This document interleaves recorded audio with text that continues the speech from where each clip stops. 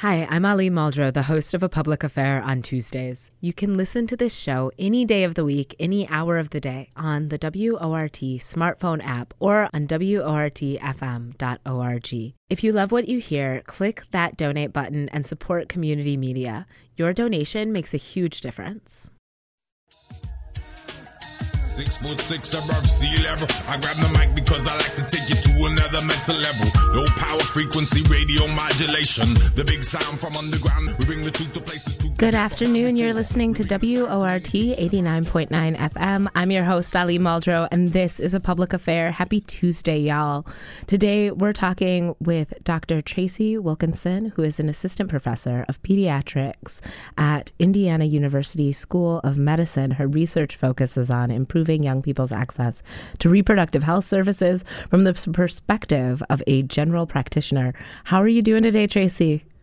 I am awesome and so excited to be here with you. Thank you so much for joining us. We're also joined today by Rebecca Wang, who is a legal support counselor at if/when/how, lawyering for reproductive justice. She helped to launch the organization's new Judicial Bypass Wiki, which offers a wealth of information on parental involvement laws. Rebecca, how are you today?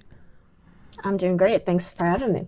Thank you so much for joining me. I want to jump right into the conversation. If you want to join the conversation, the number is 608-256-2001, extension 9. Huge shout out today to our engineer and producer, Rochelle, who's doing double duty very last minute due to some COVID complications we're having here today in the studio. Rochelle, you're the absolute best. I don't know what we would do without you, and I'm afraid to find out. But I will start by saying, I think a lot of people have kind of had an attitude about Roe v. Wade being overturned, that if folks really desperately need access to an abortion, they can go to a state where abortion is still legal, that, this may make abortion that much less convenient, but it doesn't actually really prevent people from navigating abortion. I think that conversation has left young women, particularly adolescent women, out. It's also left poor folks out and a lot of other folks out. But Tracy, thinking about how young people access reproductive health care, what does this mean for young people to you? What do you think about in terms of access for teens and young women? Yeah, I think what you said earlier is a really great point, and I want to kind of just focus on that for a second. I think that for decades, we have forgotten the marginalized communities that have never had access to abortion. And right now we're talking about it because all of a sudden those communities are a lot larger than we would like to admit and include huge swaths of our population, multiple millions of people in states that are suddenly losing access. But this is not new. And young people have struggled to have access to abortion for decades, and have been some of the first people cut out of access due to restrictive legislation that's been passed at a state level for years. Do you think, Rebecca, that we want more teenagers to have kids, that the overturning of Roe v. Wade is really our stance on saying, hey, we want to destigmatize teen pregnancy and we want more teenagers who are pregnant to be forced to maintain a pregnancy and give birth, because we want more teen parents? No, I don't think that's what we're saying. I think what we hope the messaging would be here is absolutely we want to destigmatize abortion. What we want to be saying is we want to support young people who choose to parent, and also we want to support young people who choose not to parent, in the same way we would want to support adults making those same decisions. Why is it important that young people be able to bypass their parents' permission when it comes to reproductive health? And I'm not just talking about abortion. I'm also talking about birth control and contraceptive and sex health education and things like that. Why is it important that young people have the opportunity not to consult with their parents or get their parents' permission in order to access their reproductive rights? Yeah, I'll start off by saying most young people, when given the choice, do choose to involve an adult that they trust. And in circumstances when they can't, I think we can all imagine what circumstances those might be. It could be a young person does not have a good, trusting relationship with a parent and guardian in their lives. Could be they risk being kicked out of the home. Maybe they risk violence or abuse. And a lot of times, I think for young people, that's just an uncomfortable conversation with adults in their lives. Even if there is a trusting relationship, a lot of times young people would just rather make those decisions on their own. And I think we can all speak to a lot of those decisions we would rather make in private. Oh, absolutely. I feel like as a person who had an abortion as a teenager, I did go to court and was given permission not to have my parents' permission to have an abortion. I had a really wonderful attorney who represented me and a really beautiful, gracious judge who was completely invested in like my future and what I wanted for myself. And it wasn't that my parents, I think, would have had a violent reaction or a hostile reaction. It was that I wanted the dignity and privacy of really making a decision for myself. That was so, complexly related to my sex life in a way that I think a lot of us are like, our parents are not the people we usually want to really just like deep dive our sexuality or our sexual exploration with. And so, having adults who were advocates for me was so important, and not being dependent on my parents, who that's not necessarily their area of expertise or their area of skill in terms of navigating, was really important to me as a young person. Rebecca, I want to ask you, I would imagine it's fairly controversial to kind of bypass parents. And I think there's something interesting about this because the young person who is pregnant is also a parent at that time, right? Like, so there is, kind of an interesting area about who's making decisions for who in this, in this dynamic. For folks who think young people are not equipped to make that kind of decision, we don't let young people make a lot of medical decisions about themselves. That's really normalized in our culture. It's not necessarily considered developmentally appropriate for young people to make medical decisions about themselves. How do you talk to folks about whether or not kids are ready to make decisions about their reproductive health and well-being? Well, I always want to stress that young people, first of all, are people. I know that's could be controversial, but that applies even in cases of medical decisions. What we want to make sure young people are informed and have access to the information they need to make these decisions for themselves. And oftentimes, young people do know exactly what they want. They've done the research. They ask all the right questions. And if it wasn't for this kind of pervasive sense of we need to protect these children and these children can't possibly know what they're doing, if it wasn't for that kind of being stuck in that mentality, I don't see any reason why young people should not be able to make these decisions for themselves. I think a lot of times when we talk about young people and pregnancy, we think about adolescent girls, right? We think about teen moms. We don't think about like 8 or 9-year-olds who get their periods, right? So Tracy, I think, I've heard for years now that younger and younger people are experiencing menstruation, are kind of capable of experiencing pregnancy. And I wonder, if a 9-year-old is experiencing a pregnancy, you would think you would want to involve the parents or the guardians, and also you would think that it's quite possible a parent or guardian is already involved. Can you talk about, what this means for kids in pretty young age groups, in terms of, losing Roe v. Wade and what that means for kids who, I think when we start to talk about younger kids and pregnancy, we start to really realize that it's often linked to being a survivor of sexual assault or sexual abuse. So can you kind of talk to us a little bit about what overturning Roe v. Wade means for those young people? Yeah. So back to something that Rebecca said earlier as well, a majority of people involve a trusted adult with these decisions. And when you examine the data, the younger the patient is, the more likely they are to involve a trusted adult. And I also like to remind people that there are already laws and statutes that cover and protect these very young individuals. States already have laws when it comes to consent and mandatory reporting for sexual activity below certain ages. And so those laws are already there for these instances that, as you mentioned, tend to be, the most extreme and sometimes like devastating cases where more people have to be involved because of the age of the patient when they present pregnant. And so I would argue from a developmental standpoint that the legal age of 18 means nothing to me from a medical and developmental perspective. That's a legal number. And a lot of pediatricians will say that, and science supports that brain development continues well into the mid-20s.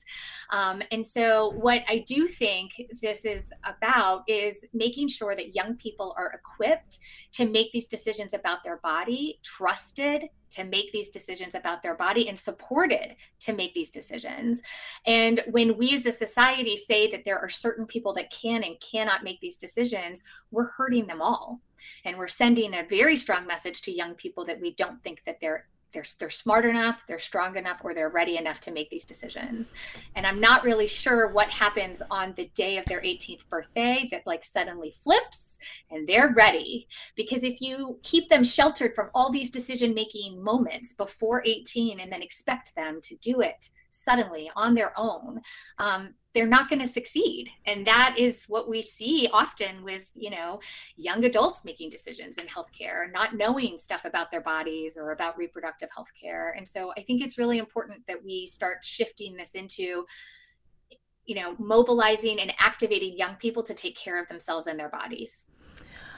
I think that one of the things that makes that really complicated, Dr. Tracy Wilkins, and I'm going to direct this question at you, Rebecca Wang, is this idea that an abortion is somehow kind of this get off the hook, get out of jail free card, and almost that an abortion can be used to cover up abuse from an adult predator who may have impregnated a child. How do you talk about, a young person who might want privacy and support around getting an abortion, and that means that the person who assaulted them might not necessarily face the consequences that they should for harming them? Yeah, I would say it comes back to centering the young person in all of this. Their privacy should be tantamount. They should be allowed to make that decision for themselves. There is a lot of stigma for young people who are seeking to end a pregnancy in general. So I think it doesn't take a leap to see why somebody would prefer that. And I think a lot of times these conversations are still centering adults that are around this young person and still not the young person themselves. And I would always encourage people to come back to the person who needs support in that situation is always going to be the young person, including any decisions that they want to make around their bodies coming out of that. Dr. Tracy Wilkins, can we talk a little bit about the health impact of pregnancy? I'm a person who's experienced multiple pregnancies. I had a very medically complex pregnancy. And I think, that if you've never been pregnant, it's easy to forget that it's 24 hours a day for 40 weeks. And there are some real intense health implications of pregnancy, particularly for young people. Can you talk a little bit about what it means for young people to navigate, maintaining a pregnancy or carrying a pregnancy full term, and what that can mean for a young person's health? Yeah, I mean, just like anything in healthcare, we don't always make it easy. And so talking about navigating care and finding care is hard for adults to do, but it's definitely hard for minors or young people to do, especially when we put up barriers based on age. And some of the health health consequences that you have to think about are different based on your own personal medical history, but also on your age. A lot of people look at pregnancy as, this amazing moment in your life, and it is for a lot of people, but it's also dangerous to be pregnant. It's dangerous to be pregnant in certain areas of this country without access to maternity care. It's dangerous to be pregnant in this country if you're not white. Your risk of death is greater when you become pregnant automatically. And so I think we do a disservice when we forget about those elements. And when we think about pregnancy as only having those happy outcomes. Yeah. I heard a data point recently, and I'll ask you about the accuracy of this, but it basically said globally, girls between the ages of 14 and 19, the number one cause of death is complications related to pregnancy and birth. Oh gosh, I would have to look that up, but I would not be surprised, because if you're talking about globally, maternal care is a huge issue of mortality and morbidity for women. And so I wouldn't be surprised if that was a true fact for 14 to 19-year-olds. What's the word? We make a really big deal out of pregnancy. We make it so wonderful looking, and all the pictures and all of the posts about pregnancy. It's such a joyous moment. But for anybody that's been pregnant, we also know the side effects and what happens to our bodies afterwards, and how those are never the same after you give birth. And so, I can't tell you how many times after I had my own children that women were like, oh yeah, that happens. But nobody talked about it before. I feel like we've got to name some of those things on the radio, especially for people who haven't experienced pregnancy, who don't know what it's like to throw up every day for 40 weeks plus 2 days, who don't know what it's like to, have constant chronic indigestion and heartburn, who, don't know what it's like to have swelling of their entire body, right? Like, naming this isn't just like some comfortable walk in the park. It is a tremendously it's an incredible level of physical strain. And I can't imagine expecting somebody who is 12 years old or 14 years old or 16 years old who does not want to have that experience, forcing them to go through that experience. And I also think there are complications that are additional when you are a really young person with a really young body. And so I guess I'm wondering, Tracy, if you can speak to a little bit of that. Are there things that make pregnancy particularly risky for younger people? Yeah. I mean, if you think of just like, your body being able to birth an infant, right? The hips that you need, the size that you need, that is all really on a smaller scale when you're 12 compared to when you're 22. And so the repercussions of like pelvic floor dysfunction, having to have a C-section because the baby won't fit. And that's an operation that is a invasive operation that you have to get that baby out, are all things that you have to think about when you have a younger patient. Thank you so much for speaking to that, because I think oftentimes too, we kind of transform young people who are pregnant into like this vessel for this baby. Like, you should do this, and then you should give this baby to somebody who really wants a baby. And we act as though pregnancy and birth are these really kind of simple, quick things that you can get through in order to support someone else's parental dreams. And I think there's some real parts of that story that are missing. Rebecca, in working to support young people, after Roe v. Wade was overturned, folks started talking a lot about what it means to go out of state to get an abortion. And immediately I thought about the fact that it is illegal in most places to take a minor across state lines without parental permission.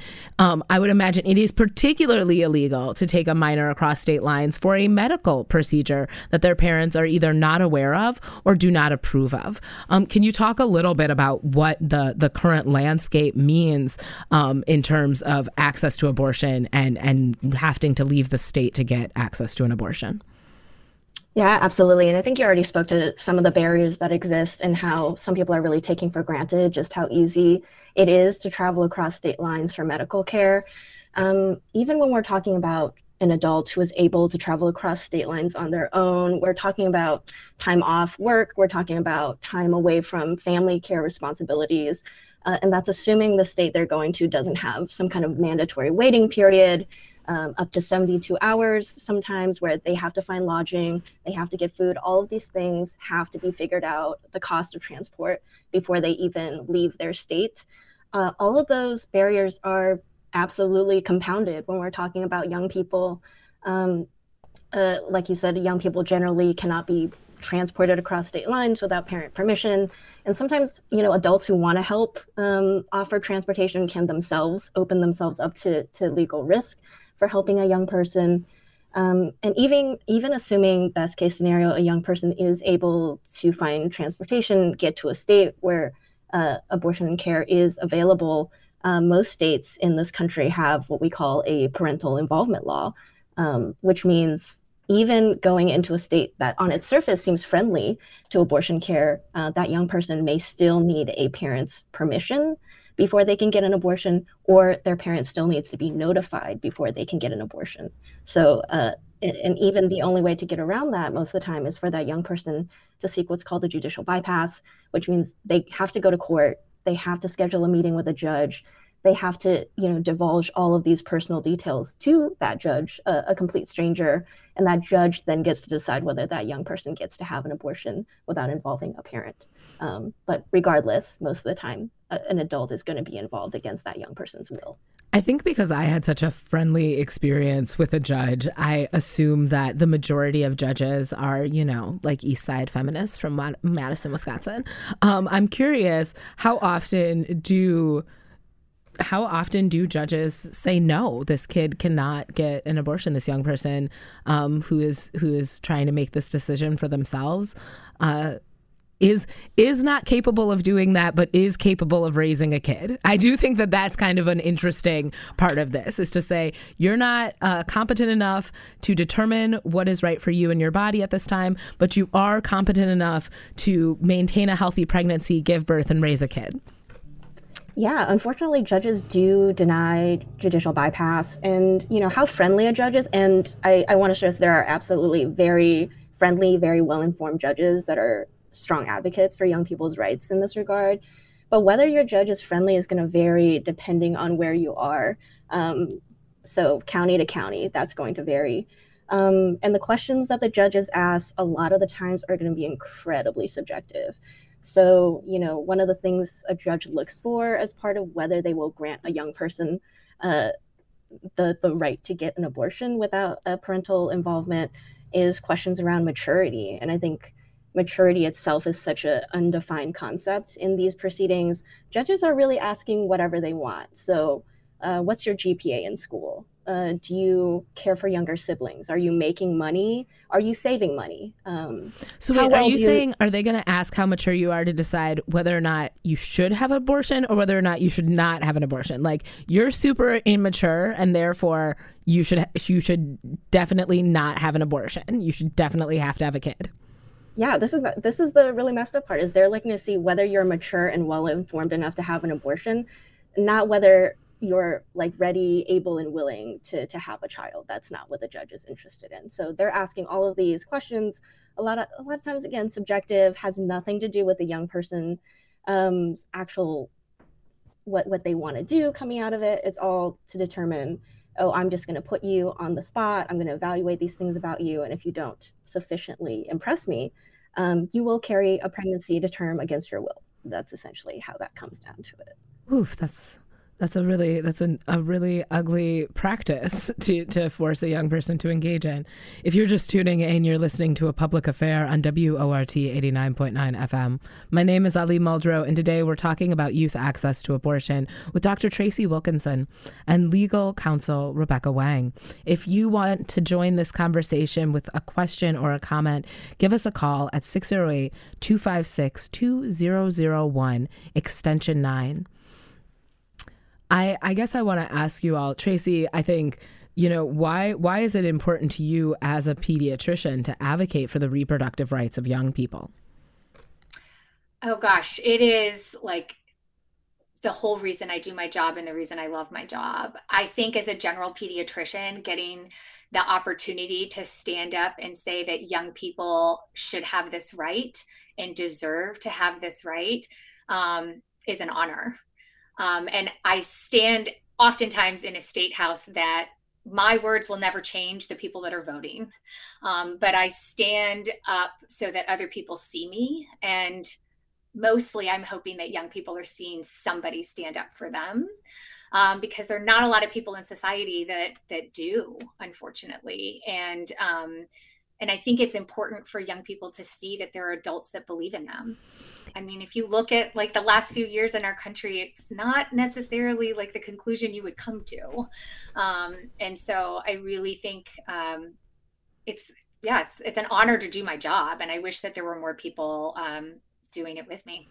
Is it strange for you to think about yourself as a kid and go, I had more rights over my body than this generation of young people? I had a different level of political privacy and autonomy than the folks I treat or serve today. And how do you deal with that? Yeah, I mean, it's weird. I always like to say I'm not that old, but now I'm becoming like that old to say like, when I was a little kid. But it's also sad going to clinic now and talking to young people and making sure that they're aware in a few weeks, the law is changing. So you need to be having conversations with your partner. You need to be thinking about pregnancy prevention if you're not intending to have a baby with this partner. You need to be having these conversations ahead of time, because now more than ever, your guarantee of access to evidence-based, compassionate healthcare is no longer a given in our state. And that's really sad. Tracy, I want to talk to you a little bit about what schools can do right now. So should schools be providing contraceptive? What kind of sex ed should our young people have access to? When you talk about, here are real ways to prevent unwanted pregnancies, one of the number one things that comes up is education and access to contraceptive.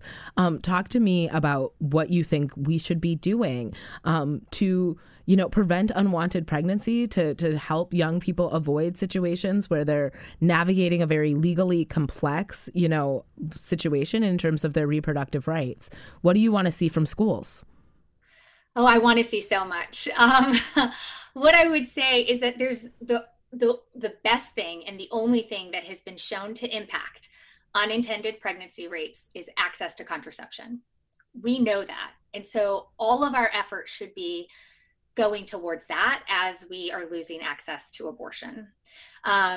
Unfortunately, that's not the landscape that we live in. So, a vast majority of states do not require sex education. Of the states that require sex education, a lot of them don't require that it's medically accurate. And of the states that require sex education, a lot of them require that it emphasizes abstinence only. So we are not really equipping young people with just baseline information about their bodies, about sex, about fertility and consent and all the topics that we should be talking about. It's just not happening. And instead, young people rely on other sources for that information. And, we should be wary of what all those other sources are. They tend to be the internet, they tend to be pornography, and they tend to be their friends. Not great examples all the time of like healthy, happy sex that is based on, equality, that is based on consent, that shows these conversations happening. I challenge a lot of my residents to think about most of the stuff we see on TV or on movies. We see people kissing and then we see them wake up the next morning.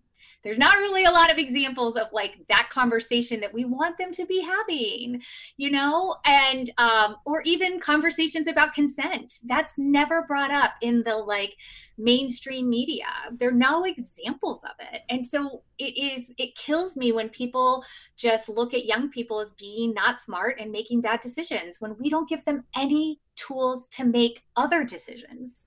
We expect them to just figure it out and to know it. And we are doing a really bad job at preparing young people for this part of their lives, which is an amazing part of their lives. Puberty and adulthood is amazing. And I think as a society, we get really skittish around these time periods and we don't like to talk about it. And that is why we kind of have the outcomes we do. Oh, thank you so much for speaking to that. I want to ask you, Rebecca, in talking to young people about, because I think what you just said works both ways, right? Like young people don't have the information they need to make good decisions about sex. So how do young people get the information they need to make decisions about abortion? Like where are young people connecting with you all as resources, Rebecca? How do young people find you? And because I'm like, that there's something pretty resourceful about a young person in today's world who's like, no, I know this is what I want, and I have to find the people who can support me to do it. So, in your experience, how are young people, if they're not learning about you at school, if they're not learning about you at home, how are they finding you? Yeah, I think young people are incredibly resourceful. I think young people today especially have to be really discerning about, what information they find online is accurate. And I think they are outstanding at parsing resources. So we know there are in states organizations set up specifically to help young people around access to abortion, navigating the judicial bypass process. So our partners like Jane's Due Process in Texas, Text Abby in North Carolina, the Indiana Judicial Bypass Project in Indiana. A lot of times when folks are Googling, minor abortion or judicial bypass, they are finding their way to those organizations or to us. We operate a judicial bypass wiki. It's kind of the at-a-glance map of what the law is for young people in each state. If they are trying to get an abortion, we walk them through what it means to talk to their parent if they want to involve a parent. And if they can't, we walk them through what it means to get a judicial bypass. And we also operate a helpline at reprolegalhelpline.org. If young people don't know where to start, they can just give us a call and we can walk them A through Z through what the process looks like. Do you worry that young people who reach out to you all for support will be criminalized, that young people who type into Google and click on you will go to jail, will be forced to maintain a pregnancy while incarcerated, and will end up serving time for wanting an abortion or pursuing an abortion or thinking about an abortion as an option for themselves or their friends? I know right now there's a lot of concern about kind of digital security. Everybody is concerned about what they're searching on the internet and how that could be connected back to them. I always stress that the number one thing is for everybody, not just young people, to think carefully about what information they're voluntarily sharing with their peers, family members, friends, about their personal medical decisions. The biggest concern here is not necessarily what they're typing into the Google search bar, although I think that is important to think about. I don't want to kind of fearmonger or scare people out of searching for the information that they need during this time. I think, I don't want people to be afraid of searching for information or searching for support. And I think simultaneously, I live in a state where it is a felony to get an abortion. And who that's going to be enforced on, I imagine, are the people who are pursuing the most support and resources, right? Because those are the folks who are going to be using the internet to access that support. Those are the folks who are going to be risking talking to a stranger about what they need, right? And so I think young people are specifically positioned to be criminalized by the overturning of Roe v. Wade.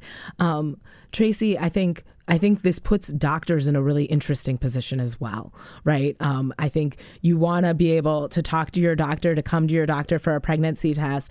I've been really concerned about what doctors are obligated to do in terms of notifying, what is now being considered violence, which is the termination of a pregnancy. So how do you navigate if a young person comes to you and says, hey, I think I might be pregnant. What are my options? How do you navigate that conversation? And what is your responsibility to come forward if a young person is interested in terminating a pregnancy? Yeah, that's a great question. I think that you're seeing these ripple effects happening all over the country, actually, as physicians are getting a crash course in the law. We are seeing an intrusion of legislation into our medical practice in ways that have not really been on our radar before. Don't get me wrong, there have been years of restrictions towards abortion providers happening. But for a lot of clinical providers, that's been blissfully in like a corner and not impacting them. But the way a lot of these laws are written, they can impact physicians of all types. They can impact emergency room doctors, psychiatrists, primary care doctors, dermatologists. And so all of a sudden there is an awareness and a chilling effect happening amongst clinical providers. In Indiana, we just went through and continue to watch our Attorney General attack one of our abortion providers pretty publicly, pretty viciously, and on a national platform. And so it is terrifying to think that any of us could be next. And I think that nobody, whether it's a judge or a pharmacist or a clinical provider or a nurse or a social worker, wants to be the next face of like a state case that goes national. And so it's very chilling.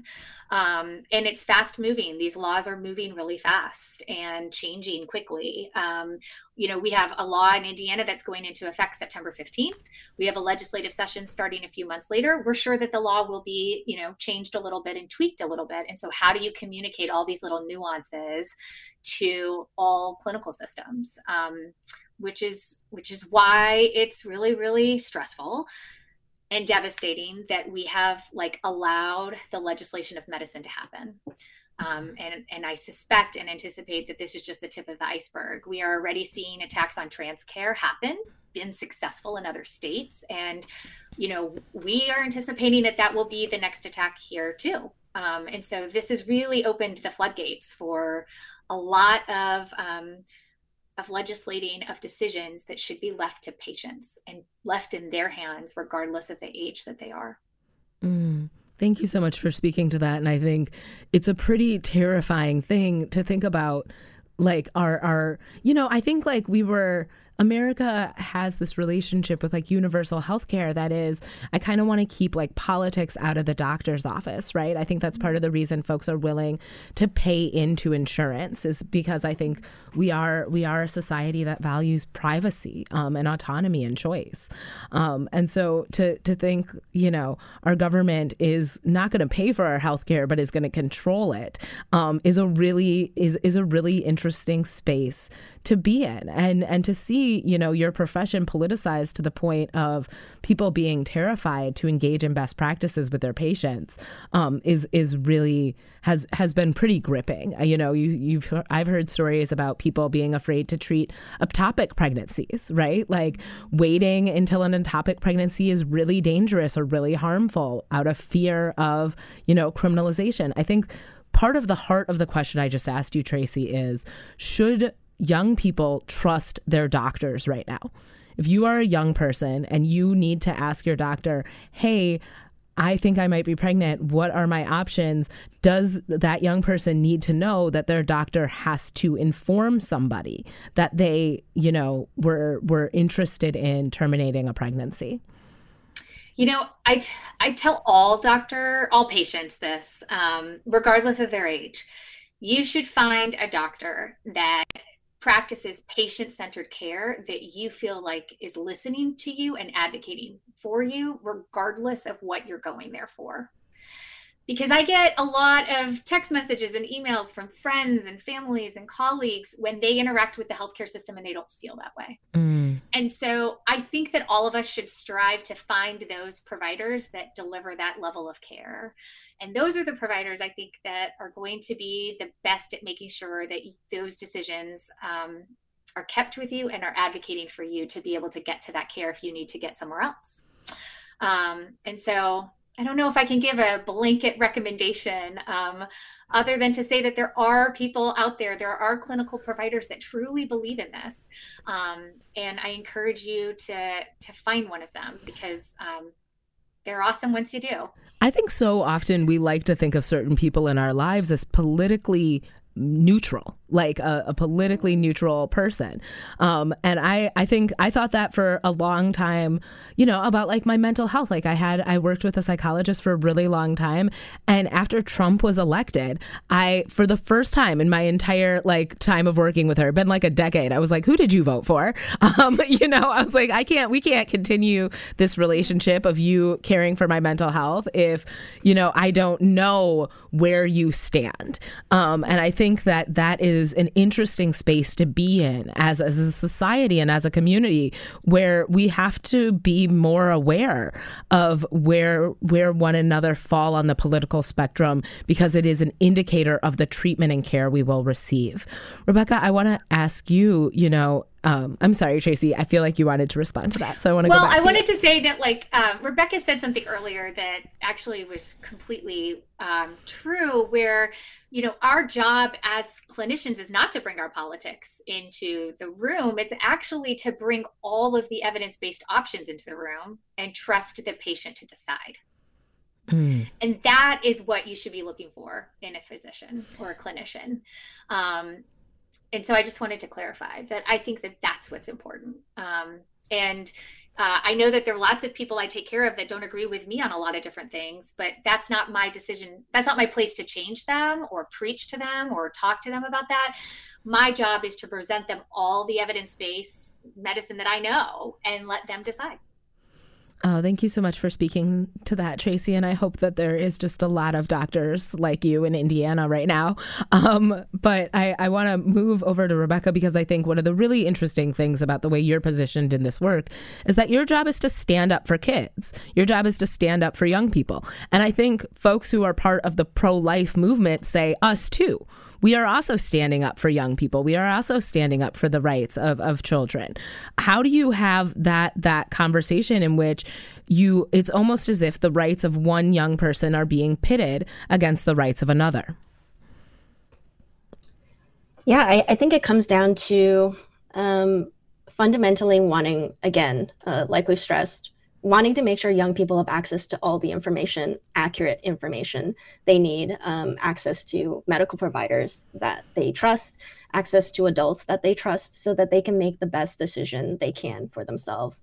And I don't want to get into the kind of the us versus them mentality, but what grounds me in this work and what grounds our organization in this work is, regardless of what decision the young person makes, we want to advocate for them having the resources they need to make that decision and be supported in that decision.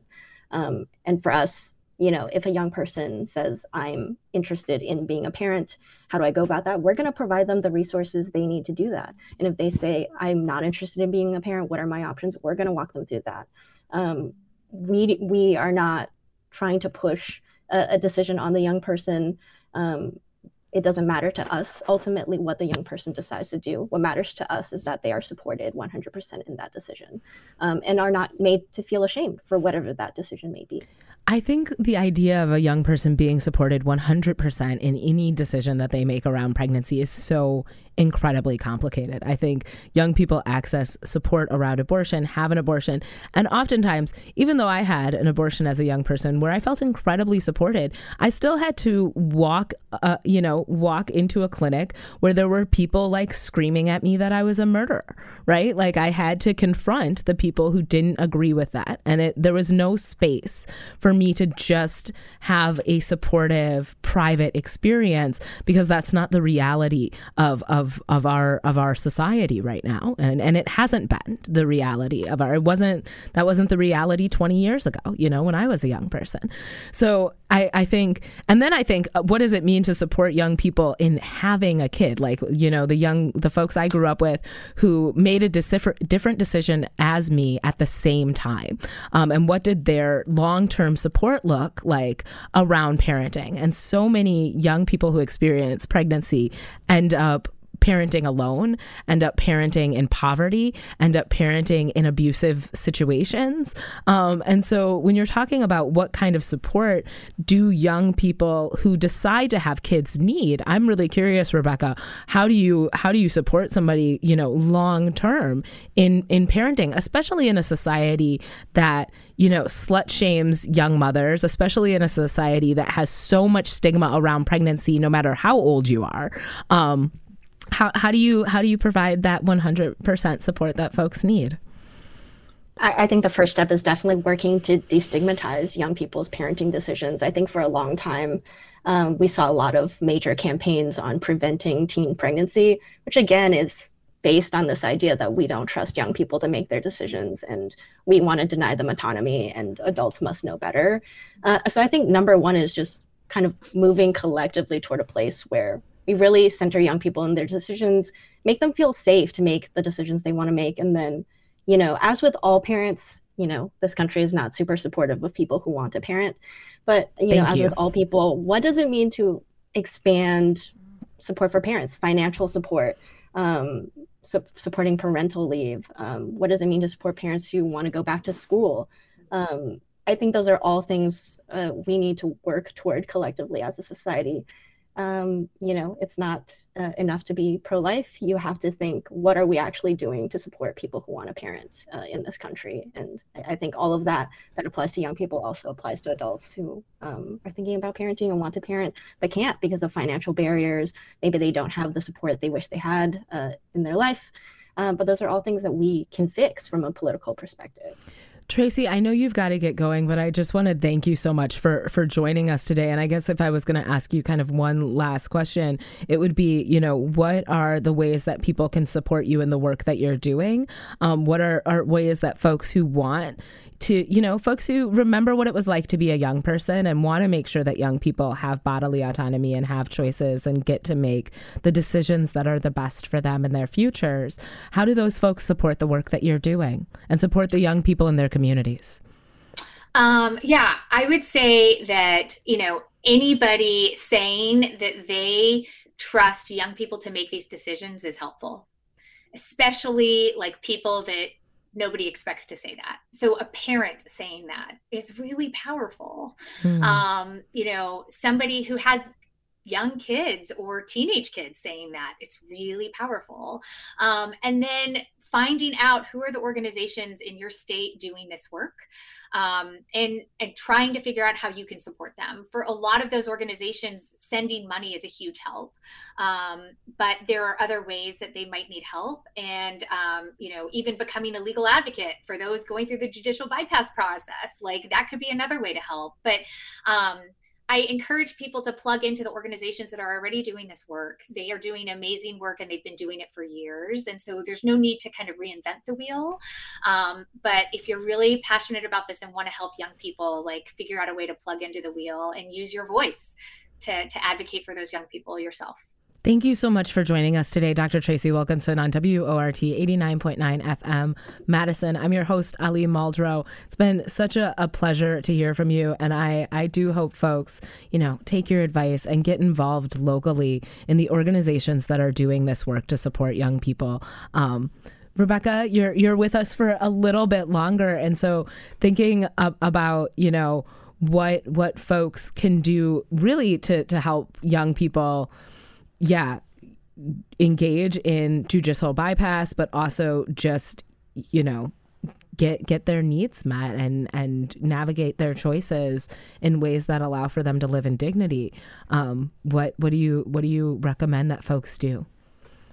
Yeah, a lot of young people are already leading this work themselves in kind of sharing their stories about what it means to be a young person who has chosen to parent or a young person who has chosen not to, about being a young person who has navigated the judicial bypass process.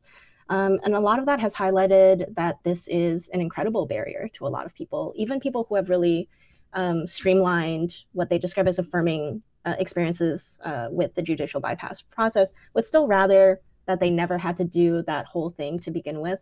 So there is an effort to repeal parental involvement laws across the country. Of course, we'd rather have judicial bypass as long as parental involvement exists, but the ultimate goal is to move to a place where young people never have to think about involving an adult they don't have to involve, never have to think about going to a court to talk to a stranger.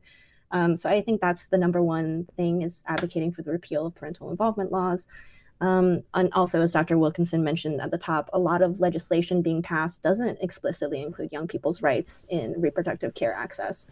And moving toward talking to legislators about supporting that kind of legislation, not being afraid to say young people deserve bodily autonomy and access to care, including abortion, and making sure that's codified. I want to talk about things that kind of more specifically impact young people in terms of abortion. So there has been a lot of popularity of laws that ban abortion beyond a certain point. And one of the things I've become incredibly aware of, especially in working with young people, is that young people detect pregnancy later than older people. A lot of times because puberty and menstruation mean that folks have less regular periods. So in terms of that aspect, how do you talk about? I mean, part of the problem, I think, with looking to judicial bypass is it prolongs how long somebody is pregnant, right? So can you speak a little bit about that before we wrap up today? Yeah, and I think you touched on this. We also have terrible sex ed in this country. So a lot of young people don't have the information that they would otherwise have access to know when they're pregnant and how long they've been pregnant. So these kinds of bans do uniquely impact young people. We also know young people, it takes more for them to access clinical care, time off school, whether they're going to involve a parent, right? And if they're not going to involve a parent, a judicial bypass process can take weeks. Absolutely. Scheduling a hearing, talking to the judge, waiting for the judge to make decision. Best case scenario, the judge allows for the bypass to go through. Worst case scenario, maybe they're stuck in appeals, or they have to think about, do I need to leave my state, right? So all of those things uniquely impact young people's access, and kind of these bans that are shutting down access very early are going to impact them in the long term. Thank you so much for speaking to that. I think, are there things that most people don't realize young people encounter when they're trying to navigate their reproductive rights? Things that you think we forget, that you want to make sure our audience, listening to WORT is aware of. These are the unique barriers that adolescent people, that young people face when they're trying to access their reproductive rights. Yeah, I think even among people who are very well informed around abortion access, don't know that young people have additional legal hoops to run through.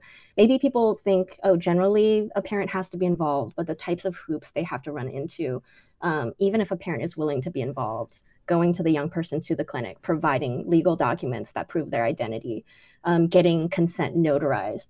All of those things are incredibly onerous, even in the best case scenario where there is an adult that's willing to support that young person. So I just, definitely encourage people to do advocacy where they are to remove these barriers so young people can access care. We've got about a minute left, and I cannot thank you enough for joining us today, Rebecca Wang, to talk about how abortion uniquely impacts young people. And thank you so much for speaking to, the impact of not having access to sex ed and all of those sorts of things.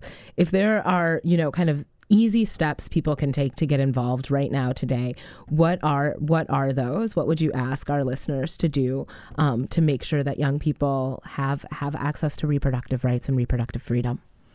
Yeah, I think if you are right now in a state that does not have an abortion ban, is generally friendly to people seeking abortion care, please ask your legislators to make sure they are including protections for young people, including young people who may be traveling into the state to seek care. I think that is the number one need that we will see in the coming years. Thank you so much for joining us on WORT 89.9. You're listening to A Public Affair. My name's Ali Muldrow. Huge shout out to Rebecca Wang and Dr. Tracy Wilkinson for joining us today. Please tune in next week. And also, we've got to just say, Rochelle, you're the absolute best. We are so, so lucky to have you. So thank you for engineering and producing. Rory, I hope you're doing all right.